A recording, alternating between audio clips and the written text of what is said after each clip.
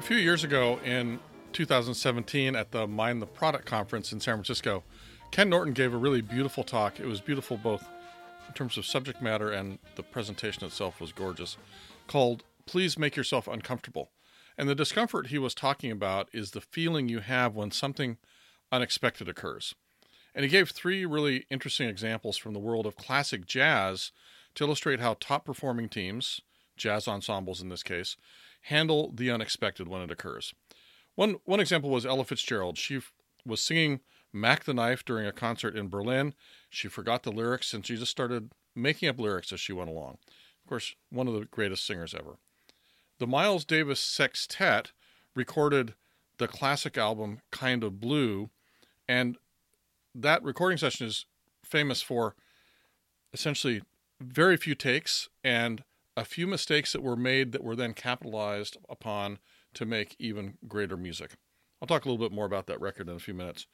And Duke Ellington tried to coax a little more from one of his star trumpeters, Clark Terry. That was another story that Ken Norton shared.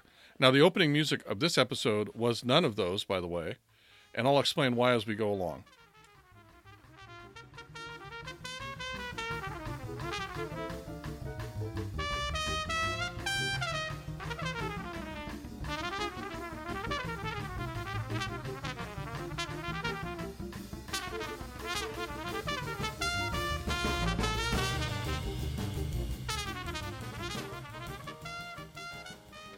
This is Nels Davis, and you're listening to episode number 66 of All the Responsibility, None of the Authority. In this podcast, of course, I give product managers like yourself and product marketers tools, techniques, and mental models for being more effective, creating better products that customers love, and using your skills and talent to create more value in the world. And you can find the notes for this show, plus a form for leaving me feedback on the show or asking questions, and there's a bunch of links as well at alltheresponsibility.com/66. So take a look at the show notes if you want to drill down on some of these ideas. So when I say top performing stars, the ones that Ken Norton was talking about, it's literally true. Ella, Miles, and the Duke are among the best musicians, jazz or not, to ever perform or record. The Miles Davis Sextet, which was made up of Miles Davis, John Coltrane, Cannonball Adderley, even if you're not a jazz fan, you may have heard of some of these names, Bill Evans, Jimmy Cobb, and Paul Chambers, included literally 3 or 4 of the best jazz players in the world at that time, and certainly 5 of those 6 are in the top 100 of jazz musicians. And the resulting record, which is called Kind of Blue, it's considered by some to be the most influential jazz music album ever made, as well as being by far the best-selling jazz album ever. I'll put a link to the Wikipedia page about the record. It's pretty interesting.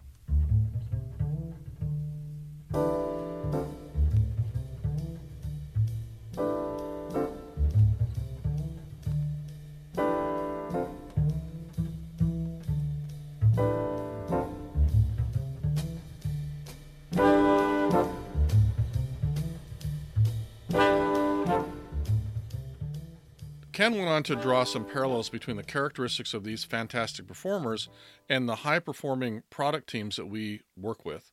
And of course, improvisation within a structure is at the heart of jazz, and great jazz players have what they call big ears. They really can hear and respond sort of in real time to what their fellow musicians are playing. And combined with trust, that means that, as jazz vibraphonist Stefan Harris said, there are no mistakes in jazz. Every mistake is just a missed opportunity. In other words, you can turn mistakes into non-mistakes if you have big ears and if you can respond well. But as Ken was giving this presentation, I was thinking about, what if your team is not filled with literally the best in the world? Is Miles Davis the best person to learn from in terms of team performance? Or should we maybe look to some other examples for learning? What if instead of looking at the Miles Davis Sextet, you look more at maybe a high school jazz band? Maybe your team is more like a high school jazz band than the Miles Davis Sextet. You know, the very best high school jazz band leaders help their bands sound good enough that people will pay for a CD or buy tickets to a concert at the San Francisco Jazz Center or at the Monterey Jazz Festival. And I'm not talking just about the parents. You know, those teachers who can bring that out in a high school jazz band are rare, but they do exist, just like Miles Davis does exist, even though they're special. And the kids who get to experience teachers like that not only know that they participated in something great, they became something great as well. So, for example, consider Paul Contos. He's the leader of the San Francisco Jazz High School Jazz All-Stars Big Band. That's a long name. And I'll put a few links to information about him and to the High School All-Stars Big Band. So he's led all-star groups of high school jazz musicians for many years. They are in demand at local and national jazz festivals like the Newport Folk Festival, as I mentioned. They often win awards. And I opened this episode with a number from one of his bands. Remember that these are high school kids and the bands turn over fast. It was recorded in 2018. There's a link in the show notes at alltheresponsibility.com/66. And that tune is called Magic Flea. And it's awesome. They're just fantastic. So the question, though, is, are the secrets to high-performing high school jazz bands the same as or similar to the secrets of the top performers in their field, like the Miles Davis Sextet? Well, there's definitely some overlap. Contos said in an interview, there's a strong aspect of family about the group, bonding over learning, improving, and then impressing. They have to be able to talk about strengths and weaknesses comfortably. And it turns out that all high-performing teams, or most of them, really share this very important characteristic of psychological safety. There was a project done a few years ago at Google called Project Aristotle, which was to really try to figure out what were the characteristics of the best, most effective teams within Google. And a lot of people went in with hypotheses like, well, maybe it's the folks with the best education or the best resumes, the highest degree achievement, and things like that. But they found out that those things actually were not very predictive of team success. What was more predictive, they found about 5 things, and a few of them are things like dependability. Somebody says they're going to do something, and then they do it. A sense of purpose is really important, feeling like you're building something that is sort of bigger than you, or that there's an important reason to be building the thing that you're building. Probably the most important single component that they found was this idea of psychological safety. One definition of that is that team members feel safe to take risks and be vulnerable in front of each other. Now, if you think about it, jazz is an improvisational art. These high school students stand up in front of the audience and they improvise. And they have to feel that they're going to be supported and not be looked down upon or not thought of as a failure if they happen to make a mistake during their improvs. Obviously, that's one of the things that Paul Contos said. He said they have to be able to talk about strengths and weaknesses comfortably. They have to be bonding over learning, improving, and then impressing. And that's the whole nature of psychological safety. Laszlo Bock, who was then at Google and was one of the initiators of that Project Aristotle, said, the biggest thing you should take away from this work is that how teams work matters, in a lot of ways, more than who is on the team. There's a myth we all carry inside our head. We think we need superstars, but that's not what our research found. Now, you can take a team of average performers, and if you teach them to interact the right way, they'll do things no superstar could ever accomplish. I do wonder if you're thinking about the Miles Davis Sextet versus the San Francisco Jazz High School All-Stars. Can the San Francisco Jazz High School All-Stars actually achieve what the Miles Davis Sextet did? Maybe, maybe not. It is the fact that Miles Davis and the other folks in the sextet were the best in the world. And so there's probably something about the best in the world that you can't just achieve by being a better team. But the important point that Bock makes here is that you can take a team, and if you can work with them so that they work better as a team using these techniques and applying these characteristics, that the team will become much more effective and they will start to accomplish things that previously you thought only superstar teams could achieve. There's a few links to some of the articles about the Project Aristotle in the show notes. You can check those out, again, at alltheresponsibility.com/66. Now, I think there's some other things also going on. Some of them are related to things like, is the work appropriate? Some musicians can play anything. And in fact, some of the most famous musicians, even composers like in classical music, in history, they made their bones really by being virtuoso at improvisation. People like Beethoven, people we don't think of as improvisers, but who really were, like Beethoven, Liszt, Paganini, Mozart, even Bach. They all did a lot of improvising as part of the development of their skills and also even a lot of their performances. But then when they wrote their music, they did not just write down all the fancy flourishes that they did as amazing improvisers.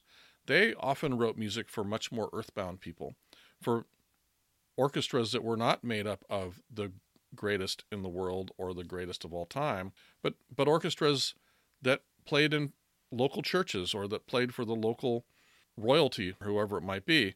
Bach did a lot of this. A lot of his music is designed to be played by a good but not amazing orchestra.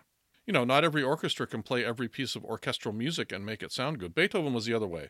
He had high expectations for his orchestra, but it means not every orchestra can really pull that stuff off. Now, your team is probably the same, right? There's some things that they can do and some things that maybe you don't want them to do. A related concept here is this idea of how fast can your team go, or how fast can your band play, right? So one difference between probably a professional jazz big band and the high school all-stars band is how fast they can play. But it may also just be the complexity of the arrangements that they play and things like that.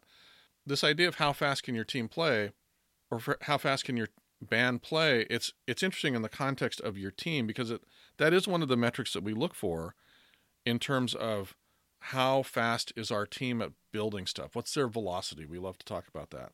But the fact is that your team has a velocity that they can achieve, and the goal is not to make them meet somebody else's velocity. The goal is to help them become faster relative to what they've done based on becoming more skilled, learning, becoming a more effective team. Now, I did actually a whole podcast episode about this. If you go to alltheresponsibility.com/325, you can hear my thoughts about, can I make my team go faster? Because it is kind of aligned with this. But the other thing that we can maybe deduce about Kantos's bands compared to maybe Duke Ellington's big band, they might be playing simpler arrangements, right? Part of the magic or the pedagogy of Kantos is going to be, let's make sure that we don't give the band things that they can't play because they will fail. Let's make sure that we give them things that they can play. They're very skilled musicians, but they're not professionals. They probably have a smaller repertoire because they're not spending 8 hours a day playing and practicing, right? They have to do their schoolwork. They're in high school still.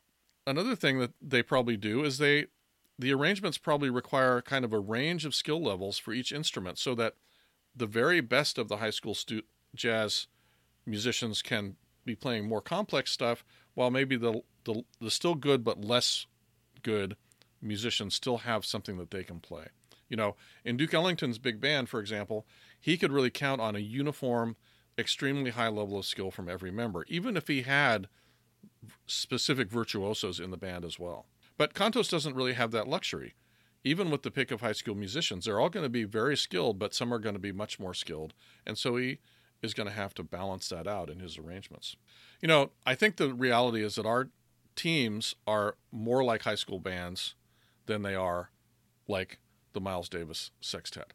Obviously, our teams are professionals like the professional jazz musicians, but they're not the very best 5 programmers in the business or 8 programmers in the business. If you're in a big company, it's unlikely that they're the 5 best programmers in the company that you have on your team, because that means all the other teams have worse programmers. But I think a good question at that point is, are they even playing up to their talent level? Are you being a Paul Kantos with respect to your team? Not that necessarily that's really fully your job as a product manager, but you have a lot of influence on that. That's what Paul Kantos does. He gets his high schoolers to play up to their talent and then go past it by learning and continually getting better and improving. And, I just wonder, can you say that about how your team is performing? So an interesting question. So let's talk about 3 things you can do today to put these ideas into practice. First of all, it's really true that comparisons are invidious anyway. Your team isn't better than other teams. Your team isn't worse than other teams. Your team isn't the same as other teams. This is a version of a Buddhist saying that my wife likes to tell me about people, and it's just as true about teams. It doesn't really make a lot of sense to compare teams better and worse and things like that. It's invidious, and it can cause really negative effects on everybody in the company, not just the teams that are considered bad or good. Number 2, the most important predictor of team effectiveness is psychological safety. how do you build that is a good question and something you should think about. And one thing in particular, don't think about what would Miles do. Think about what would Paul Contos do. What's the type of thing that somebody whose job is to help high school students become excellent jazz musicians, what are the types of things that that person is going to do to help his band become the best it can be?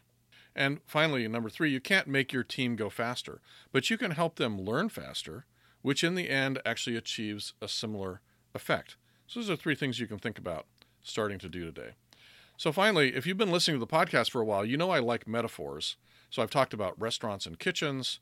I've talked about the amazing spires of the Zhangjiajie National Forest Park in China. Have no idea if I'm pronouncing that anything correctly.